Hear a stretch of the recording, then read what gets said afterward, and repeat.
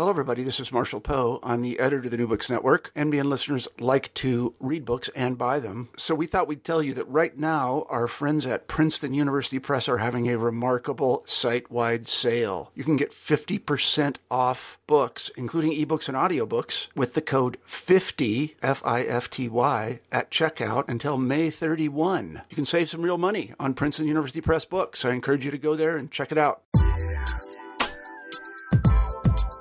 Hi there, I'm Carla Nappi, and this is New Books in Science, Technology, and Society. Welcome. I just finished talking with Michael Gordon about his new book, The Pseudoscience Wars, Immanuel Velikovsky and the Birth of the Modern Fringe, and that was published by the University of Chicago Press in 2012. Now, this is a book that's really excellent on many levels and in many ways. It's not only really beautifully written, so the prose is really a pleasure to read through. This is a really pleasurable book to sit down with. But it's also really expertly organized, and the argument proceeds in a really clear and really carefully put together way. And you'll see over the course of the interview, certainly the beginning of the interview, that I was so struck by this that I asked Michael to talk a little bit about his process, what elements of his craft as a historian and his management of information actually let him produce such a clean and such a clear argument, and so relatively quick at that. And his answer to that is actually really, really interesting. It's also a story that's just inherently gripping of a major protagonist, Immanuel Velikovsky, who, if he's known by people, is usually known as kind of the central figure in the history of pseudoscience. So he's known as a kind of grandmaster of pseudoscience, in particular for his work on his magnum opus, Worlds in Collision. Now, what this book really beautifully shows, and I'll keep this brief because the interview is quite extensive, is that the category of pseudoscience is kind of contentless. Something doesn't become pseudoscience because of some kind of inherent quality of its truth or falsity, because of some sort of inherent quality of its content. Rather, the discourse of pseudoscience emerged from a very particular context, a very particular place and time in Cold War America between the 1950s and the 1980s.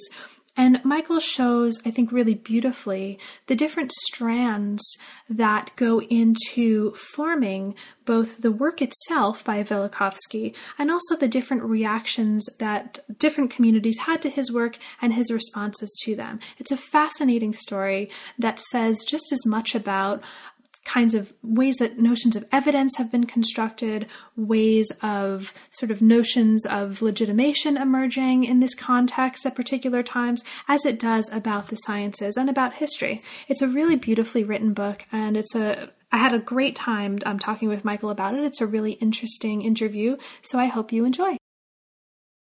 We're here today to talk with Michael Gordon about his new book, The Pseudoscience Wars, Immanuel Velikovsky and the Birth of the Modern Fringe. Welcome to New Books in Science, Technology, and Society, Michael, and thank you so much for making the time to talk with me today.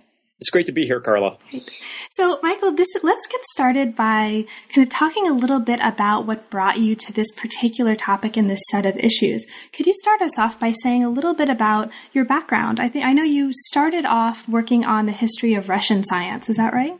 That's right. So how did you come to that field in general? And then we'll sort of move toward the topic of the book in particular. So I entered college with a sense that I was going to be a physicist. I was pretty sure that was going to be the case, having no idea what it actually meant to be a physicist or whether I would like it.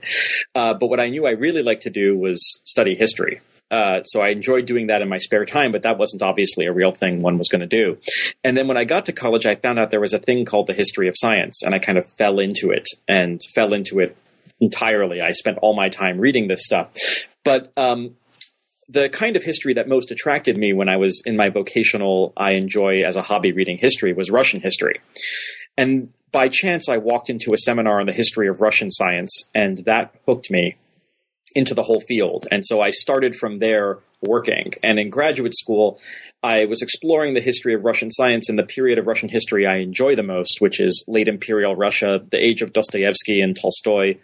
And it happens that one of the most significant things to emerge from Russian science, the periodic system of chemical elements, was born in that culture of that time. And so that's what I started as my first major research project, was delving into that.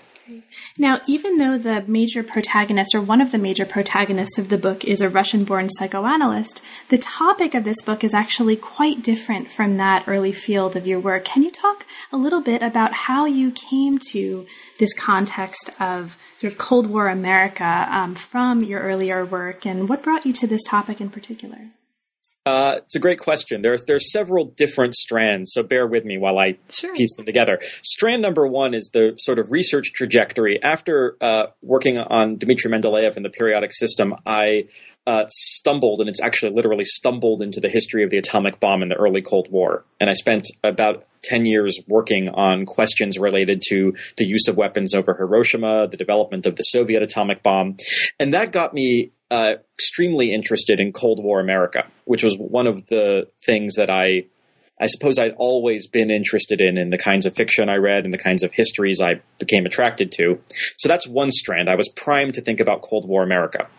The second strand is an interest in what has been called the demarcation problem, the problem of how you differentiate science from bunk, pseudoscience, crackpot theories, whatever you want to call it.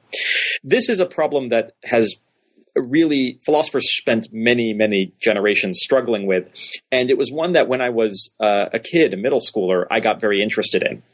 Obviously, I wasn't reading the philosophers, but I was reading books about UFOs, about things like Bigfoot. I was extremely interested in these theories that all my science teachers said were silly, but that people were still very passionate about, seemed to believe they had evidence for. So I'd long been interested in, first of all, how people try to make arguments for those kinds of theories and make them compelling, and also why the establishment or mainstream scientists are so upset about them. So that was strand two. I've long been primed to think about issues of demarcation. In fact, in the book on Mendeleev, there's a chapter about seances and the way scientists dealt with other scientists who were partisans of seances as part of this debate about what counts as science and what counts as pseudoscience. So I was primed for that. And then I was working at my job, and I opened my homepage, which happens to be Princeton University's homepage, and there's a stream of news announcements that comes down. And the top news announcement was Princeton University opens the papers of Immanuel Velikovsky. And my first reaction, which was surely most people's first reaction to this, was, who's Immanuel Velikovsky? Because I actually hadn't heard of him. That's not quite right. I had heard of him, I just didn't know who he was. Because when I was a kid looking through the shelves of my local public library for the latest UFO book or associated books, there was a book called The Velikovsky Affair. And I remember it distinctly, it had a red binding. And I never picked it up, but I was interested in it because I was interested in Russians. And that sounded Russian to me. And it was in the section that I was clearly interested in. And I saved it in my mind as something to look at later. And so I clicked on the link saying, I wonder what that's about. And then I read that we acquired this archive, which I expect we'll talk about a little later, that the university had acquired this archive, and I thought I would delve into it and maybe write an article. And then a couple of years later, I emerged with this book. So it happened that he fit the demarcation issue, which I thought about for many years, and the Cold War issue with the history of science all in one. And so it just happened to be a pleasant convergence of circumstances. Great. And you're hitting on, in that sort of brief introduction, a lot of the issues that we'll talk about later on. So this is actually particularly great, including the archive. And the archive, actually, the issue of the archive, which we will talk about in a little bit, I hope, gets us to one of the things that I really wanted to ask you about, which emerges from a close reading of the book. One of the things about this book, in addition to it being just incredibly sparklingly written, really funny, really fascinating, just a really pleasant read, and as well as being a really informative read, one of the really striking things about the book is how carefully edited and tightly organized it is. And it's an exceptionally well organized, well argued, and well arranged book. And it sort of reading a product like that of an author always makes me wonder sort of what kinds of process went into this. How did the author sort of create this amazingly well organized work? I think any of us who are working on any kind of extended writing project, be it a dissertation or an extended essay or a book, deal with issues of, once we kind of have our inspiration and have our ideas, how to arrange the material that we're taking in, be it from an archive, from kind of secondary material, and make it into a kind of finished product that not just kind of reflects the work that we did, but also makes sense as a kind of sort of coherent object. So with that in mind, can you talk a little bit about the process that went into the book? How did you keep all of your materials and your thoughts organized? And I ask this also in particular, just hearing that it took you only a couple of years to write the book, which is amazing. So can you talk a little bit about your process, about your working methods for producing the book? Sure. I feel like a fairly antiquated method of note-taking. It's not that I use note cards, although I did until about 10 years ago. What I generally have are a series of files open on the computer in which I type up my notes. And there's a bibliography at the front. Every time I read a new thing, I put the bibliography in, and then I put it in the section of that open text file. So if it's, say, about creationism, I have archival material on creationism, then primary sources on creationism, secondary literature on creationism, etc. I have this file set up, and I just type in long extracts and quotations and notes from all of these books. So they already get pre-sorted into files by the process of note-taking. And those files generally translate to a chapter or two chapters. So by the time that file gets really, really full, which is around 200 pages of single-spaced notes, that translates to roughly 40 pages double-spaced of a chapter. So there's way more note-taking than actually makes it into something. But by overtaking notes, I find it gives the possibility of choosing levels of texture for a chapter. But when I want to write an individual chapter, often that's very easy to do because I have this stack of 200 pages of notes. I print it out, which is, I know, bad for the environment, but this is how I happen to work. And I read through it carefully with a pen in hand, and I annotate my notes with marginal notes. Then those annotated notes make it into the outline, along with me retranscribing, not cutting and pasting, all of the quotations from my notes. That economizes on the use of long quotes. And so then I have basically a really long document which has all the footnotes already in it. So the chapter is organized as if with the footnotes first in the right order, and then I write prose to link all the quotes together. So it's already segmented and compartmentalized, which is a product of how the book, of how the note-taking system generates the book. Okay, that's completely awesome. Sorry, go on. There's another feature which I didn't mention about how I kind of fell into this book. I taught a course, because I'm obsessed with this demarcation problem, about it was just called pseudoscience, and it was taught to the undergraduates here. And we did a different case each week, and we went backwards in time. We started with creationism, and then we went backwards to astrology and the Renaissance. And the point of that class was to show them that the category of pseudoscience only emerges at a certain point in historical time. And so we know what it is now, we think, but people in the Renaissance think of astrology as just another way of exploring the heavens.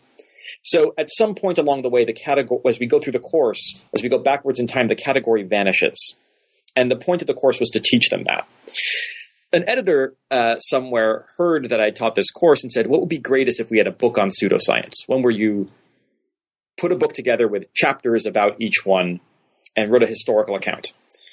And I said, well, I think that's going to be hard to do because I don't think there's a single thing called pseudoscience, which I expect we're going to talk about a little. But I'll look into it. So I started creating these tubs already of different fields and thinking about them. I knew Velikovsky at this point was already going to be part of it. He was going to be a chapter. And then I was having a conversation with a student, a graduate student, and he said, well, what chapters are you thinking about including in this thing if you decide to do it? And I said, well, there's going to be one about this, and this is the timeline on what that happens. And this is the timeline on eugenics, and this is the timeline on creationism, and this is the timeline on Velikovsky. And it turns out they had the same timeline. Just about everything happened in the late 40s, early 50s for the first big rupture. And the second big rupture was late 60s, early 70s on just about all of them. And that made me think, wait, this isn't actually a book about separate things. It's a book about one single conversation that's happening on the fringes of establishment science. So those tubs became very important for me figuring out the argument of the book. The structure of the note-taking ended up keeping the stories separate long enough for me to figure out how they actually interwove. That's great. And is that a kind of process that you use for other books as well, or is that specific to this one? This process of having the separate tubs where I throw random facts in is pretty general, because I get fairly bored doing the same exact thing all the time, which is a problem if you're trying to write a book. So what I try to do is write a book where each chapter is quite different, or at least has a different secondary literature base and primary source base, so that if I get really, really sick of reading about eugenics, I can read about UFOs instead. And that way it's still working on the same book. I'm just building up different components of it at a time. Right. And so before we get into the actual meat and potatoes of the book, which is super exciting and involves universes that are permeated with blue material that links the planets together and causes orgasms and all kinds of fun stuff. But before we get into that stuff, I think these issues of methodology are actually kind of really interesting and really important. I do something similar, but I use a program called Scrivener. So for listeners out there who are thinking about this in relation to their own methodology, there are lots. I think this is a conversation that we could have many, many, many more hours. And thank you for sharing. And I would love to know about how that kind of stuff works for a separate conversation between us later. Totally. Just because it was a while before I adopted PowerPoint and Keynote, but that's actually transformed the way I think about organizing things now. So this would be very helpful. So advertisement for a Putative Future podcast, including Michael Gordon and me and others, methods of organization and the historian's craft, ... coming soon. But this happens to be one of those things you're actually interested in researching. Right. So I can understand why it's particularly poignant for you. Okay. But so let's talk about what's particularly poignant for you, because this, and let's get into the book itself. So the first sentence of the book itself, and as I mentioned, it's a very sparklingly written book. And one of the really notable things about it is that each of the chapters opens up, or most of the chapters open up with this really powerful, short, punchy sort of statement sentence. And the first sentence of the book is, "No one in the history of the world has ever self-identified as a pseudoscientist." Boom, right out there. Now, even though this is a book that is ostensibly, there's pseudoscience in its title, it's ostensibly about pseudoscience, it's actually not ultimately, at its base necessarily about pseudoscience. And one of the reasons I mention this is that pseudoscience, as you mentioned early in the book, is not really kind of a thing. It doesn't really have a kind of content. In fact, you say it's an epithet. It's a term of abuse, but it's a term without any real content. So let's start off, before we get to the universes full of blue goo and et cetera, and the dancing dragons in the heavens. Let's start off by talking about this category. Can you say a little bit about the nature of how you think about pseudoscience as a practice, as a sort of term of that we can work with, that has been worked with, and how that motivates your interest and your arguments in the book? Sure. This is one of the things that led to the failure of that attempt to write a book on pseudoscience, but thinking it through the process of writing just a book about various pseudosciences, and I have scare quotes in my mind when I say that, was that it gave me clarity that such a book can't be written in a coherent way. And the reason why is because the term is, I like to think of it as an empty category. So people think when they call someone a pseudoscientist or say that doctrine is pseudoscience, that they're describing some essence of the theory itself. And there are two ways I could imagine that being true. One is the person who does it says, I am a pseudoscientist, and this is the doctrine I believe in.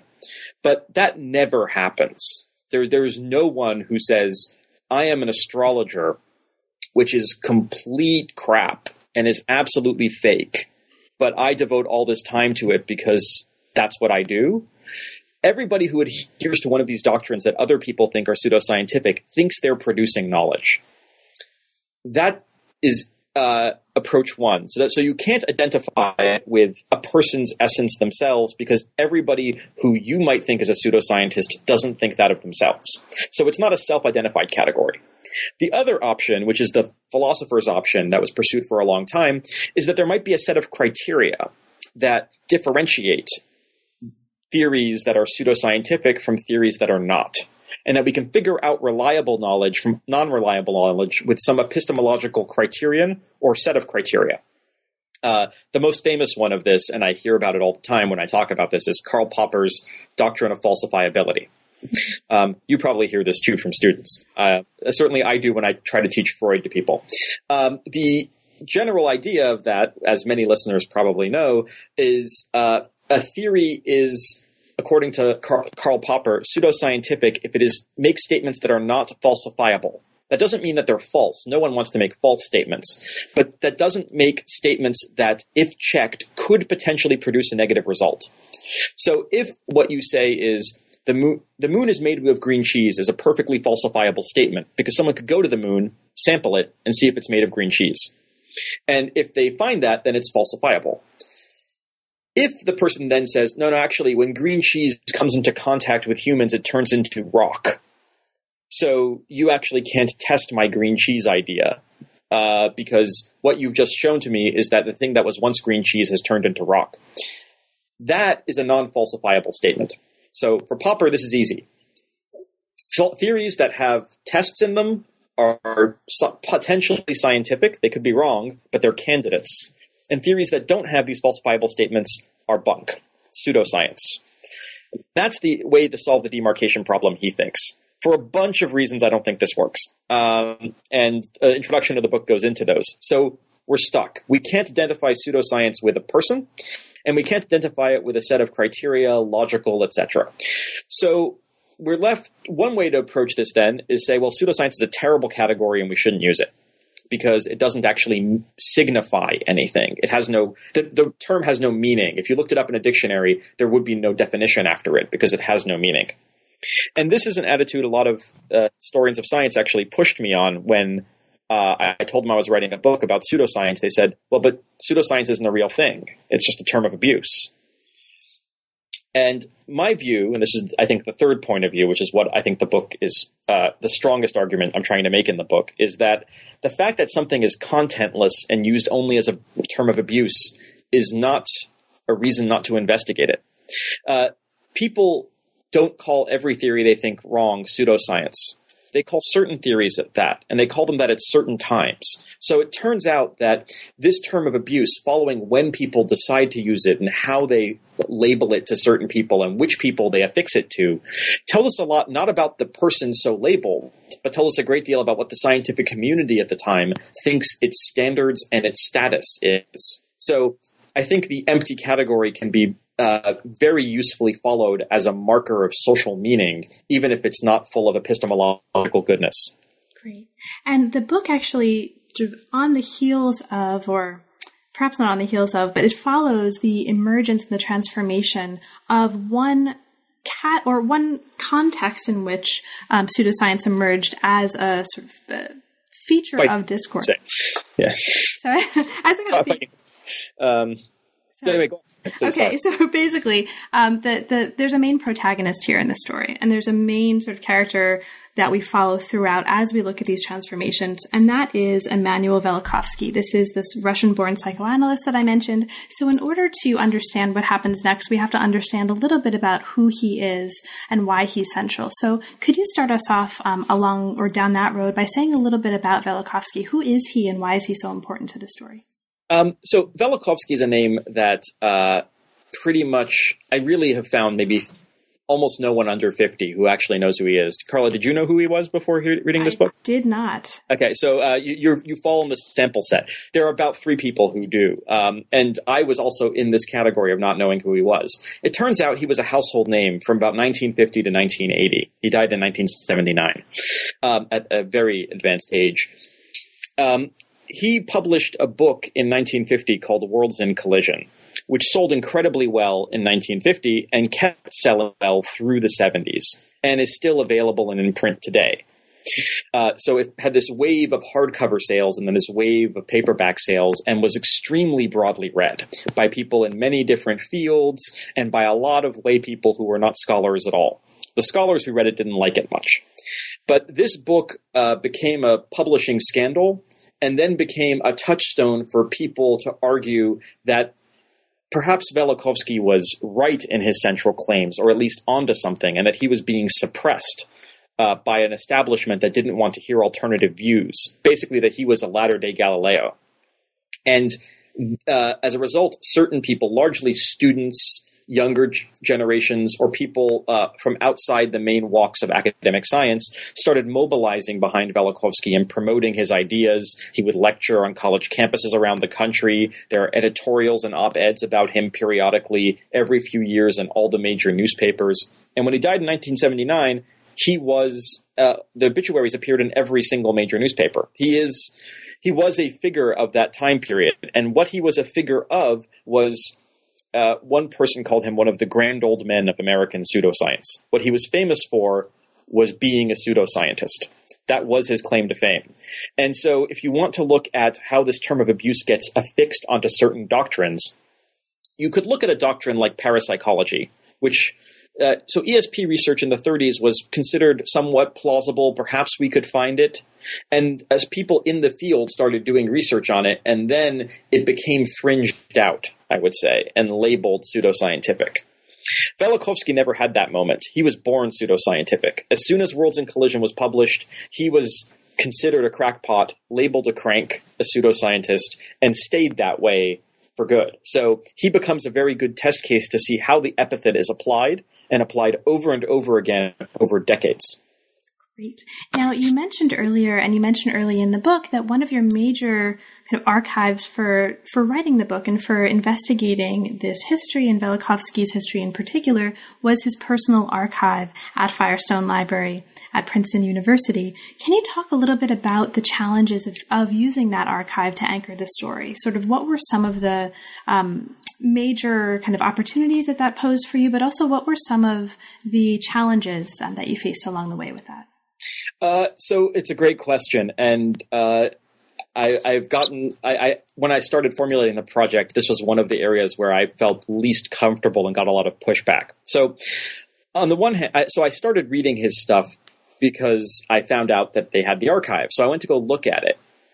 And what it is 65 linear feet of personal papers. It's gigantic. It's a very large amount of stuff.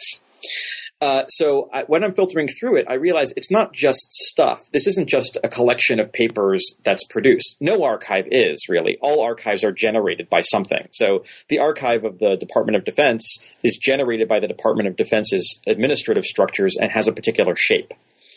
This one has a very different shape than any one I'd seen before because it wasn't built to be a repository of information. It was built to be a weapon. He built this thing, collected these papers to prosecute his place in history. So after publishing Worlds in Collision, and as it gets reviled, he would collect all of the hate mail, all of the negative reviews, as well as all of his fan mail. And he would copy parts of it and mail it to different people. He would cite from people's past letters in response to future letters. He would circulate them among his acolytes and followers. And he used this stuff to prosecute his case that he believed he was right. And not only did he believe he was right, he believed future historians and scientists would vindicate him. And then historians of science would look through his papers and be able to document the nefarious activities of those who suppressed him in 1950 and later. So he actually actively used this archive through all of his living days in order to make his case for himself. And it's organized that way. So you can see in the documents notations about what he used various things for, when he answered this, when he answered that. He has different kinds of correspondence with publishers than he has with journals and magazines that are writing about him. He has drafts and manuscripts for future books he wants to write, many of which he does write during his lifetime, but some of which are still unpublished. So this entire archive is a map almost of his mind and his way of viewing the world. So when you have to be aware that's what it's for. So this is a place where reading a lot of South Asian history I found very helpful, where you use an archive that's created for one purpose, say disciplining natives, toward another purpose, uncovering people's everyday lives. So this was an archive that was built for proving that Velikovsky was right. And I tried to read it at an angle so I could figure out how the Velikovsky affair unfolded, but do it from the bottom up, from his point of view as it's unfolding. So I tried to use it in a way that he didn't necessarily think it could be used, but he kept all this material, including some extremely pejorative stuff, that makes me think that he didn't sanitize it at all because he thought of this as a monument to the future and to his eventual correctness. Thank you. So a lot of the Velikovsky affair centers on one particular work that you introduce in the first chapter, and that goes on to be a touchstone for the rest of the chapters of the book. And this is a work called Worlds in Collision. Now, this is a work that posited in world history that there were physical upheavals of a global character in historical times, as I think you put it, that these catastrophes were caused by extraterrestrial agents, and that these agents could be identified. So the book itself, and this is one of the sort of the anchors of the kinds of disagreements that we'll see later on in later chapters, the book itself posits that there were two major global catastrophes in particular. One happened around 1500 BC, and this was caused by a comet that had been ejected from Jupiter, almost hit the Earth, and eventually stabilized and became the planet Venus. And the other happened in the 8th century BC, and that actually changed the length of the year from 360 to 365 and a quarter days. Phew. Okay. Yes, you got that absolutely right. Okay, so well, it's because your book is so clear. So getting that out of the way, one of the really striking things for listeners will be that these are probably pretty dramatic kinds of claims that involve all kinds of ways of thinking about what history is, what evidence is, et cetera, and we'll actually get into that later on in the book. But what's so fascinating about what you're demonstrating in the first chapter is that the kind of dramatic negative reaction toward this book and toward claims in it that was raised by scientists was not actually ultimately about the argument of the book. It was ultimately about the publisher that had decided to take the book on. So because this actually gets us toward issues of demarcation, this gets us toward issues of peer review, and these are some of the issues that you mentioned really spurred your interest in the project in the first place. Can you talk about that? What about the publisher that decided to print the book really was the source of this ire, and what does that tell us for how we understand this point in this history? Sure. I should say, by the way, your summary was fantastic of the catastrophe, but it's very hard, and I couldn't do it either in the book. The book itself is Worlds in Collision is one long argument, and anytime you summarize it, you distort it in some way, and I did some of that. And so if people are actually curious about the argument of the book, it's a fantastic read, and I strongly recommend reading Worlds in Collision. You will understand both why people found it compelling and at the time people found it objectionable. It really comes forth from the prose. But this issue of the publisher is, I think, central. And often when a theory is proposed that certain scientists find objectionable, even, say, choose to label it as pseudoscience, not just incorrect science, but as completely other altogether, we think about that as mostly about the content of the doctrine. And the content of the doctrine surely matters, because you can't just label anything that. But what was particularly galling to the scientists who reacted the way they did in 1950 is that it was published by Macmillan Press, which is still around. It's the publisher of Nature, for example. And it was the most prestigious science publisher in the U.S. And what they were particularly prestigious about was publishing excellent textbooks for science education at all levels, graduate and undergraduate in particular.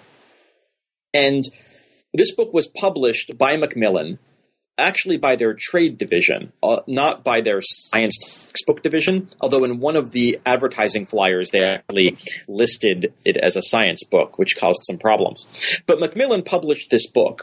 Scientists read about the book. Very few of them actually at first read the book, but they heard about the book and they said, there's no way this book received due diligence. There's no way it was peer-reviewed. Nothing with this crazy argument could possibly be published that way.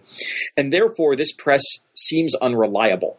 It's like they're doing something that's not, they're not adhering to the standards that we rely on them to adhere to in order to produce really good other work. So what we're going to do then is try and persuade the press to let go of this book.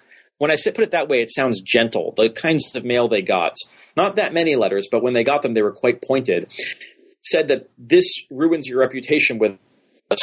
No longer want to read any books or assign any books or referee any books or submit any manuscripts to you because we no longer think you're a reliable publisher. And so what hinges on this debate is a way in which the scientists see the press as theirs and as performing very important demarcation functions for them by filtering material. And if they're not filtering properly, it casts everything else in question. And that's, I argue, one of the reasons they mobilize so strongly around the issue of the press's reliability. Of course, they're wrong. The book was actually peer-reviewed. It's just that the standard of what counts for peer review was much more flexible than it is, say, today. Right. And I think one of the really interesting things about the book is that you do, I won't ask you about this now, but you come back in the concluding chapter of the book to look again at the issue of peer review in the larger context of understanding pseudoscience and demarcation, and really kind of help us, I think more critically about the kind of work that peer review does, and put that next to a history of assumptions by other actors about the kind of work that peer review does, or the kind of work that peer review should do.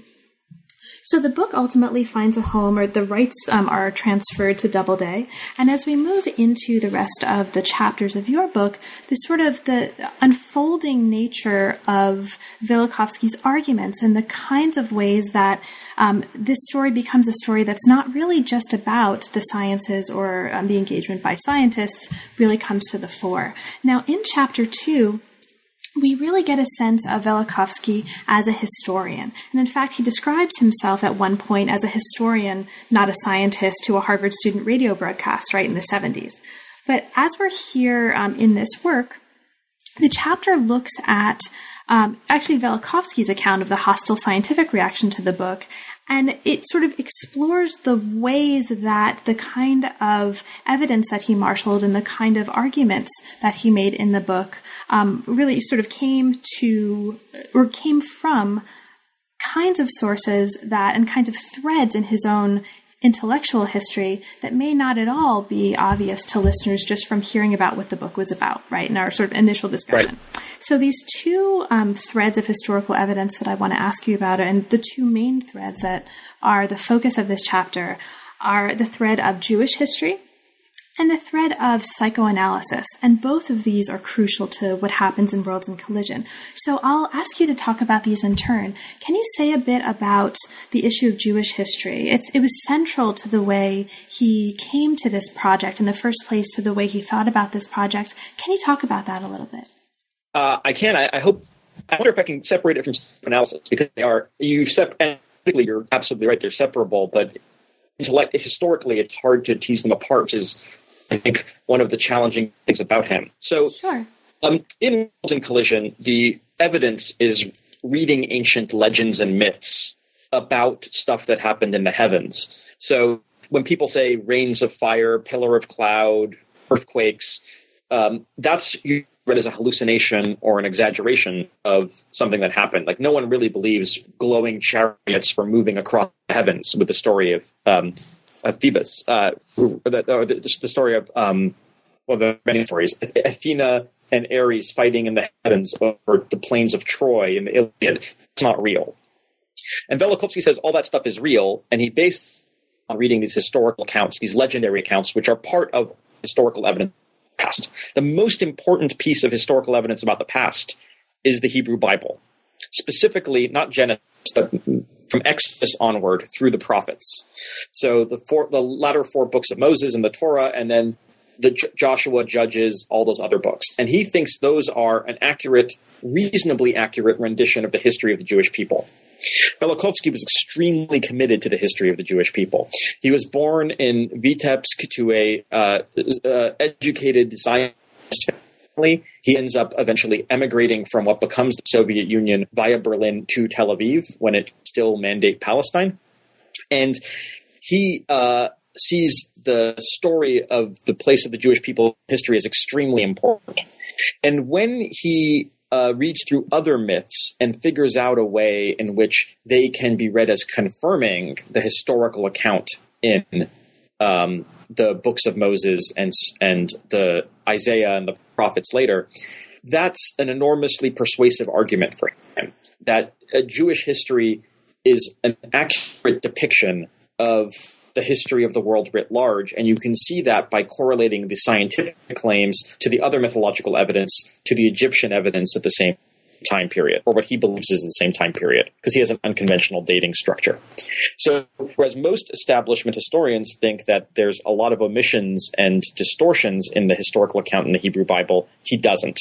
And so his Zionism and his particular attitude toward the place of the Jewish history is a strong motivating force for why he gives certain pieces of evidence huge amounts of credence. That's the Jewish history part. Does that get what you were thinking? Yep. Okay. The psychoanalysis part is related. Velikovsky decided he was trained as a physician in Russia before it was the Soviet Union, and then when he settled in Palestine, he does a bit of that, but he mostly manages real estate investments his parents, who were quite wealthy, had set up in Tel Aviv. And he says this as unpublished memoirs. He says, in the late 20s, my mother died, and immediately I wanted to become a psychoanalyst. It's totally deadpan. I don't think he sees that as at all related. But he decided to go and study in Vienna. He studies mostly with a man named Wilhelm Steckel, who is a competitor / colleague / associate of Freud, and is very excited about psychoanalysis and sets up a psychoanalytic practice back in Tel Aviv. And then Freud's last book comes out, and he reads it immediately. It comes out in 38, 39.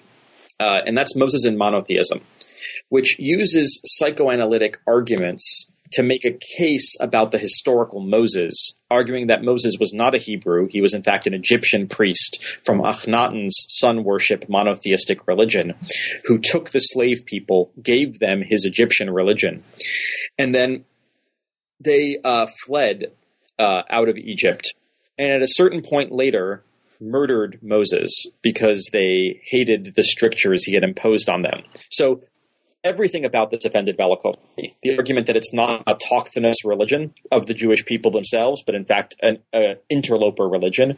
The fact that Moses, the father of the faith, was murdered. It's extra galling that Velikovsky, an admirer of psychoanalysis, saw psychoanalytic dream work methods being used to make this case.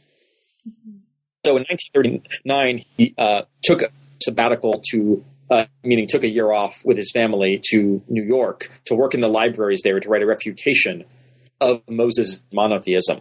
And what ends up coming out of that is Worlds in Collision, weirdly enough. So this connection of Jewish history and psychoanalysis emerges into this book, which makes these arguments about Venus. Great. Task chapter. Great.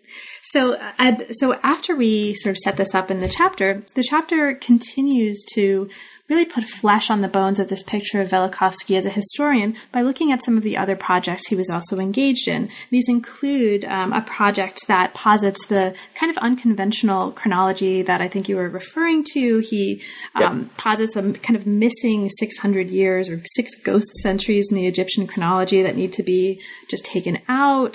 He writes also an interpretation of Genesis in a work called In the Beginning that posits, among other things, that the deluge was caused after the planet Saturn exploded, that the Tower of Babel was actually a sort of a case of mercury that sort of has this massive electrical discharge. It wipes out the memories of the survivors, etc., etc. So there's really, really sort of interesting ways of rewriting history that are coming out in the larger context of Velikovsky's work.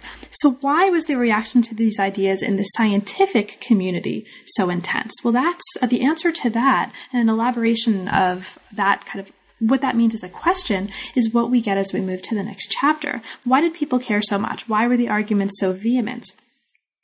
This brings us back to the Cold War context in which this story is unfolding.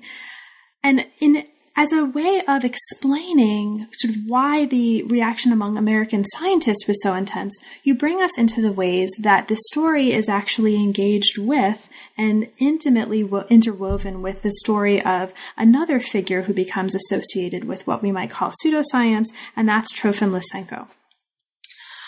So what I want to ask you about is sort of not to necessarily explain in detail what the Lysenko affair was, but to can you kind of briefly talk about what that was and talk about why or in what ways this informed the reaction of American scientists to the case of Velikovsky? And I ask this because you signal in here something really interesting, which is that ultimately that what connected the two was an issue of the tactics. It's not necessarily about content. So can you talk a little bit about that? Lysenko, how that informs American scientists' reaction to Velikovsky, and then how this is ultimately an issue of tactics and not necessarily content. Sure, I'll try to be quick about this. Or take your time. Take as much time as you need. So Trofim Lysenko was an agronomist in the Soviet Union. He basically grew up within the Soviet context, who had a theory of heredity that argued basically an inheritance of acquired characteristics. And he proposed this as a way of thinking that was not based on Mendelian genetics. Mendelian genetics in the 1920s and early 30s was extremely strong in the Soviet Union. It along with the United States, were world centers of genetic research, especially in agriculture. In the 30s, there's a vibrant debate between the Velikovskians and the Lysenkoists and the non-Lysenkoists, the geneticists. When I say Lysenkoists, I'm using our term for them. They called themselves something else. They called themselves Maturinists. But since most of my discussion will be about America, the Americans always call them Lysenkoists. So they have this fight back and forth. There's a lot of dirty playing. It turns out that the leading geneticist is arrested. In part because Lysenko makes a strong case that his kind of biology is substantially more Marxist than genetics is, and that genetics is reactionary. And there's evidence based on the world eugenics movement, especially as it's manifesting itself horribly in Germany, that there's some plausibility to this claim. But during World War II, hostilities cease a little bit, and then in 1948, Lysenko gives a speech to a Congress of agriculturalists, of which he is the president, where he says that Joseph Stalin, the head of the Soviet Union, has authorized his particular doctrine of heredity as correct biology, and that genetics is reactionary. This basically, for 15 years, criminalizes the research in genetics in the Soviet Union. Stuff still does happen, usually protected by nuclear physicists, but for the most part, genetics is illegal. And the state has enshrined a particular doctrine which Western scientists think is incorrect. So this is a very traumatic – Stalin's endorsement of Lysenko is extremely traumatic to biologists around the world. And in the U.S., I track in this chapter two people, Leslie Dunn at Columbia and Theodosius Dobzhansky, who's also at Columbia, both geneticists. Dobzhansky's often in Brazil doing field work in this period, so they keep a correspondence going. I track their interactions before 1948 about Lysenko and after 1948. Before 1948, they think Lysenko is really wrong, and they want to figure out a way to help the geneticists in the Soviet Union argue against Lysenko and avert something like what eventually happens, a political endorsement of Lysenkoism. So that's what ends. So they decide what they're going to do is translate one of Lysenko's works into English, arrange for reviews to discuss it, and to demonstrate why it isn't science. Mm-hmm. They can do that in a kind of peaceful, non-belligerent way. Say, this is not a good scientific claim. This is incorrect science. They want to treat it as wrong science. After 1948, they change their tactics completely. They consider the political intervention into the field has made Lysenkoism pseudoscientific in a very qualitatively different way than the previous just incorrect aspects of Lysenkoism made it. So they mobilize in a different way. There's a very different language that's used. And I argue in the book that this 1948 rupture is read as a lesson by many American scientists, especially liberal American scientists who had been not uniformly hostile to the Soviet Union, that you can't just let cranks be. They're not harmless. Mm-hmm. Earlier theory was, well, yeah, he's wrong, but we can show he's wrong, and he's dangerous, but he's not really dangerous. After 1948, they look dangerous. People get arrested because of Lysenko in the Soviet Union. Vavilov, his former antagonist, dies, although that's before 1948, in a prison camp. So there's actual stakes.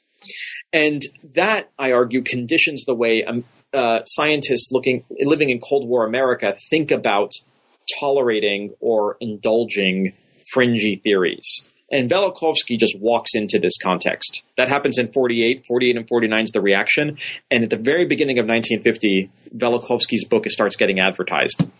And he ends up being picked up as an object lesson of what's wrong with certain kinds of doctrines, why fallacious doctrines are bad, and he gets held up as an exemplar pseudoscientist. I argue it's kind of an aftershock of the Lysenko affair in the United States. It's not that they think that that Velikovsky will become an American Lysenko and that he will be taught in the schools and that regular astronomy will be banned. No one thinks that, but they think that he is a crank, and a crank can be dangerous. And I wanted to historicize that moment very specifically. Great, thank you so much.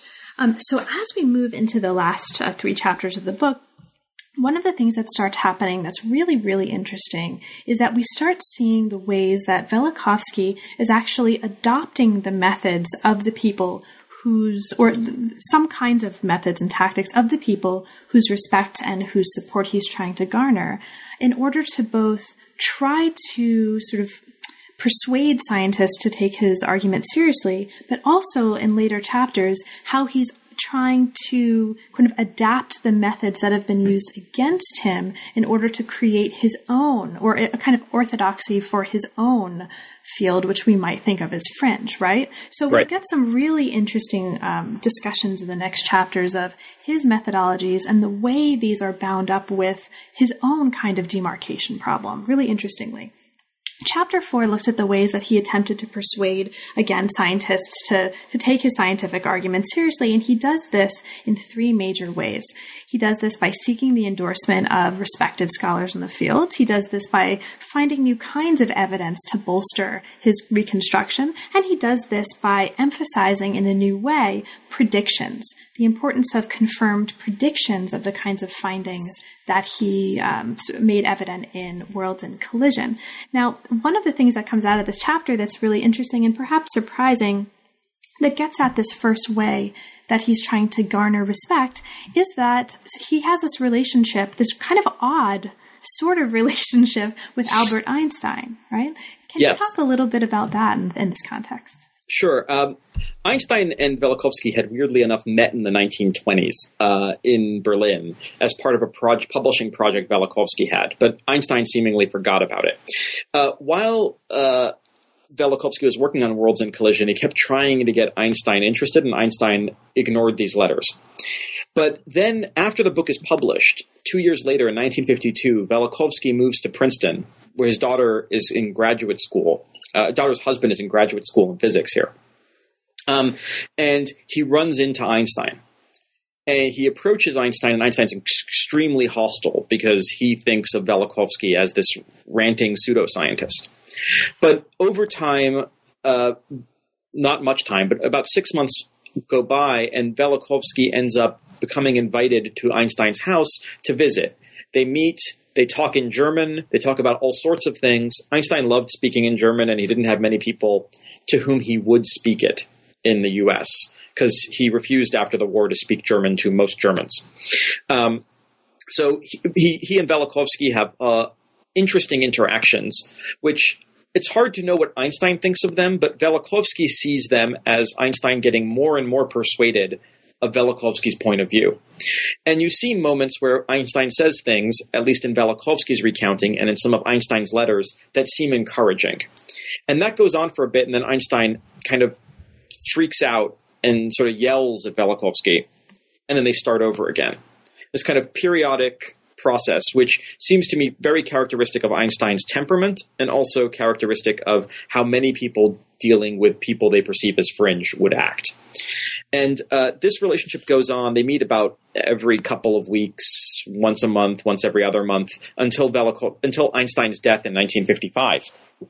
And for Velikovsky, the relationship with Einstein is really important for him thinking first of all, that he can get an endorsement from Einstein maybe to help solidify his views because he wants to be made respectable in the mid-50s. He wants back into that community that rejected him.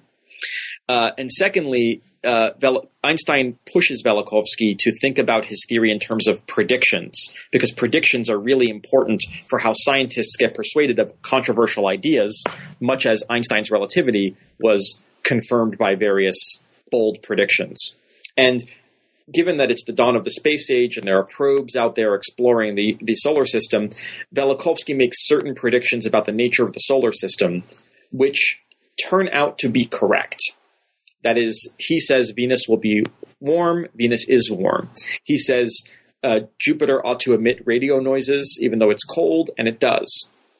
And those become arguments that Velikovsky uses to say, I should be made respectable. I should be rehabilitated because I am making these predictions and they turn out to be correct.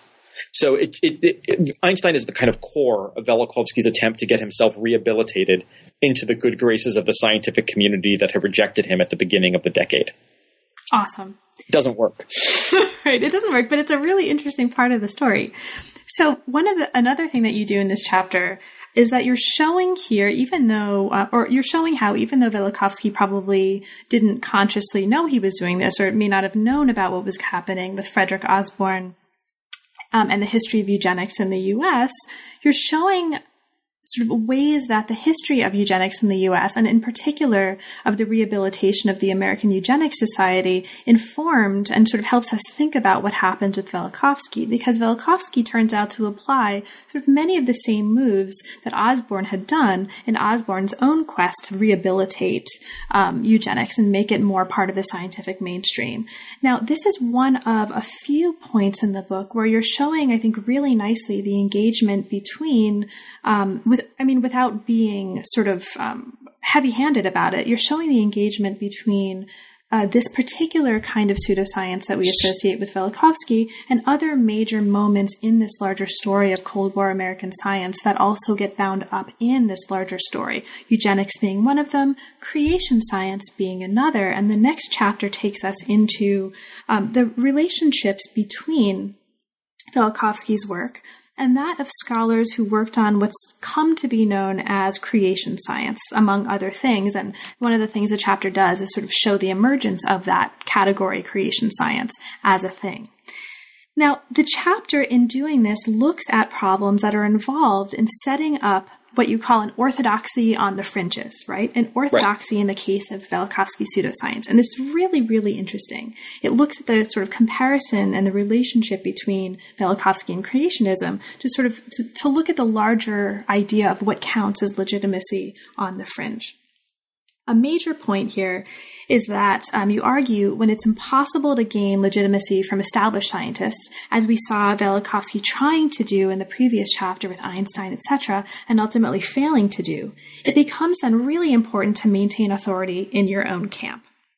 Right. So what I want to ask you to do is to talk about this relationship between Velikovsky and the creationists, sort of in general, and I use that in scare quotes for all kinds of reasons. Yes. Right? As it shapes this story, sort of what are some important moments in this story that go on to shape the way we ought to understand Velikovsky and his own attempt to create an orthodoxy on the margins?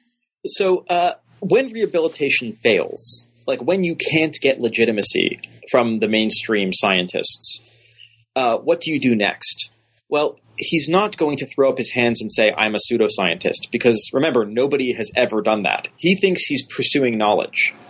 So he does what everybody who thinks they're pursuing knowledge does, which is follow what scientists do. And what scientists generally do is you develop a school of people who are interested in your theories, and you start arguing for them. The problem of doing this in mainstream science, we know how that's done. You have students, you have journals, you have gatekeepers, grant agencies, etc. But how do you do that when you're marginalized? And it's especially dangerous to do this when you're marginalized because there are lots and lots of other people who have other theories that you're convinced are pseudoscientific. Velikovsky has a very robust notion of pseudoscience. It just doesn't apply to him.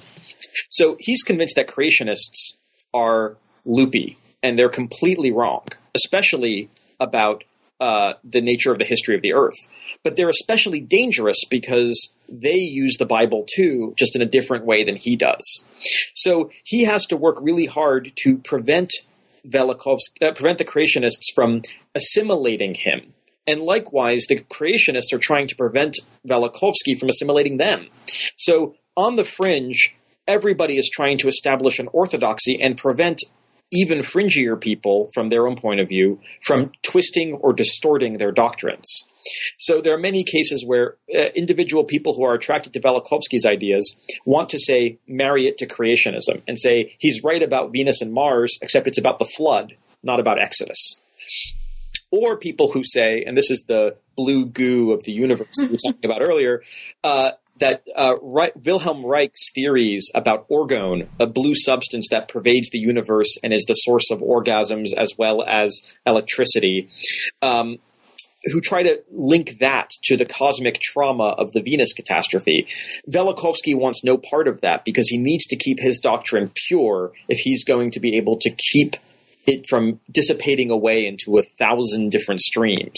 So in that, I have to tell you that at that particular point in the book, I have this like large marginal scrawl that says "whoa" with multiple O's, which is whoa. It's a really interesting theory, and there are actually there's a book called Adventures in the Orgasmatron that came out roughly around the same time my book did, which is about Reich's theories, mostly not the orgone stuff, mostly about sexual liberation. And he's portrayed in that book as the intellectual progenitor of the sexual revolution of the 60s. But there's another person working on a book on Reich's more fringy theories, like the orgone theory, and it's very interesting. And Velikovsky hates it. Not because, like creationism, in the case of creationism, it's too close to him, but because he finds it kind of gross. And he also thinks that Reich was a bad psychoanalyst who definitely had sex with his patients and did things you're not supposed to do. So for many reasons, Velikovsky is beset on all sides by people who want to take his theory and do something else with it. And in the next chapter, I also look at von Däniken's ancient astronauts theory that aliens came down and built the pyramids, etc. He hates that too because it takes ancient astronomical data that he likes to use and evidence of catastrophes in the heavens that he likes to use and uses them for different purposes. So he is not just sitting there propagating his theory, he's propagating his theory and defending himself against all of these other people on the fringe. It's really crowded out there. Now, and as you mentioned in the last chapter, this actually is a great opportunity to bring us into chapter 6, which is the last body chapter before the conclusion. Now, this actually follows this story and looks at the ways that Velikovsky becomes embraced by a counterculture. And this happens through the sort of people in the counterculture exploiting and exploring new forms of publicity, from campus activism, college courses, to new journals that are devoted to Velikovskyanism or Velikovskyan works. But as you're showing here, the actual connection between those journals and Velikovsky himself is quite fraught in some of these cases. Yes. So, sorry, go on. No, yeah. So Velikovsky, again, wants to have followers because he wants to build almost a parallel scientific establishment for his theory. So he loves that he's being popularized and engaged with by all these students. But he also doesn't want it to become vulgarized. He doesn't want these doctrines to be changed or altered by all of these people who are interested in experimentation. So it's a real tension. Excitement that people are interested in you and horror that they might distort your theories. So navigating that is the story of the last 10 years or so of his life, and it's very difficult for him. Let's actually end, or at least end this kind of part of the conversation by talking a little bit about that, because I think that really nicely brings the story to a close. After having succeeded in getting all of this attention, so I think you say in post-1968 America, he actually becomes one of the most popular authors read by college students. Yeah. He, in the mid-70s, starts to withdraw from his engagement with this counterculture that's giving him so much support. So can you talk a little bit about that as a way of drawing our story of Velikovsky to a close? Sure. He has amazing success in the late 60s and early 70s, but it comes to a crest in 1974. There are these journals that start popping up propagating his views, and they sell 30,000 copies an issue. People are reading and engaging and writing about Velikovsky. And in a sense, it really works in 74 because he forces a showdown with the establishment, or as he interprets it, a showdown with the establishment. There's a special session at the American Association for the Advancement of Science on his theories that is organized by several people, but the headliner is Carl Sagan, who tries to debunk Velikovsky's theories. And it's packed. The room is packed. It runs into an extra session in the evening. And this is kind of Velikovsky's grand moment. And there are many events like this in 1974 where he's being talked about everywhere. And it doesn't change anybody's mind. The people who liked Velikovsky still like Velikovsky. The people who think he's horrible still think he's horrible. And so he actually generated this big showdown, and it didn't work. And at the same time, there's just a death by 1,000 cuts, individual people picking at him, trying to change his theory this way or that way. The journals that are propagating him want to also propagate criticisms of him, and he doesn't like that either. And he starts to get, well, he's quite old at this time. He's born in 1895. So he's in his 80s, ill much of the time. His wife is also ill. And he's living with all of these slings and arrows of outrageous fortune. And he starts to withdraw to a set of acolytes he can trust. And from 1976 or so until he dies in 79, he's much more indrawn than he was in the early 70s. The energy starts to sap out of the movement. And after he dies in 79, it basically dissipates. Thank you so much, Michael. Now, there's also a conclusion, and I'm not going to ask you about that, but I'll just mention for listeners, especially listeners who might be interested in the particular timeliness of the set of ideas, and that might be hearing about the sort of Mayan calendar controversies and all these sorts of things that are coming to the fore now that it's December 2012. There's a concluding chapter that wraps up this story and also looks at the ways that these threads and these themes continue to influence and continue to sort of weave their way through contemporary discussions of pseudoscience and of the fringe. So, Michael, there's a ton of material in this book that we didn't have a chance to talk about. It's extraordinarily rich. Is there anything in particular that we didn't cover but that you'd like to point out for listeners, especially perhaps listeners who haven't had a chance to read the book? I think just one thing, and you've been weaving this very nicely all the way throughout in our discussion. One of the big arguments in the book is that the reason why we're never able to just get rid of these fringe movements is because they look like science in many ways outside of their theories. So just like there's no list of criteria like falsifiability that you can check off and say this isn't actually science, this is something else. Likewise, when we say something like you need to have your own journals, or you need to have peer review, or you need to have acolytes, you need to have predictions. Every time a standard like that gets put out, these people, precisely because they think they are scientists, meet those standards. Creationists have peer-reviewed journals. Velikovsky makes predictions. They do all of those things. And I interpret this in the conclusion as pseudoscience being not a substance in itself, but more like a shadow. It is something that is cast by science and looks like science in almost every way, quite deliberately. And it's not an attack on science's status, it's a reflection of science's status. If people didn't think science was worth doing, they wouldn't be doing this stuff. So I use that as a way of getting us to think a little differently about the process of debunking or other kinds of movements where people hope to eradicate these doctrines. I don't think we can eradicate them, but I don't think that's necessarily such a bad thing. And in fact, just based on the way you're describing this and based on what emerges from the book, it may not be possible to eradicate it because we can also think of science or orthodoxy itself as a reflection of the fringe, right? Absolutely. Orthodoxy isn't orthodoxy unless there's a fringe. They sort of co-create each other. Yes, I think that I wish I'd said that in the book that way. Well, you said a lot of wonderful things in the book, in wonderful ways, and congratulations on its emergence. It's a wonderful book, and now I would love to know what you're doing next. Now that this is out, and again, congratulations on that. What's inspiring you at the moment? What new projects are you working on? I'm actually in the middle of working on a book on the languages in which science is done. This goes back to many of the older 19th century Russian interests, but I'm following the history through many episodes, mostly in chemistry, of how we moved from a world in which by world I mean Western world here, not East Asia, a world in which Latin was the dominant language of scientific communication, to a plethora of languages that then solidify into French, German, and English in the 19th century.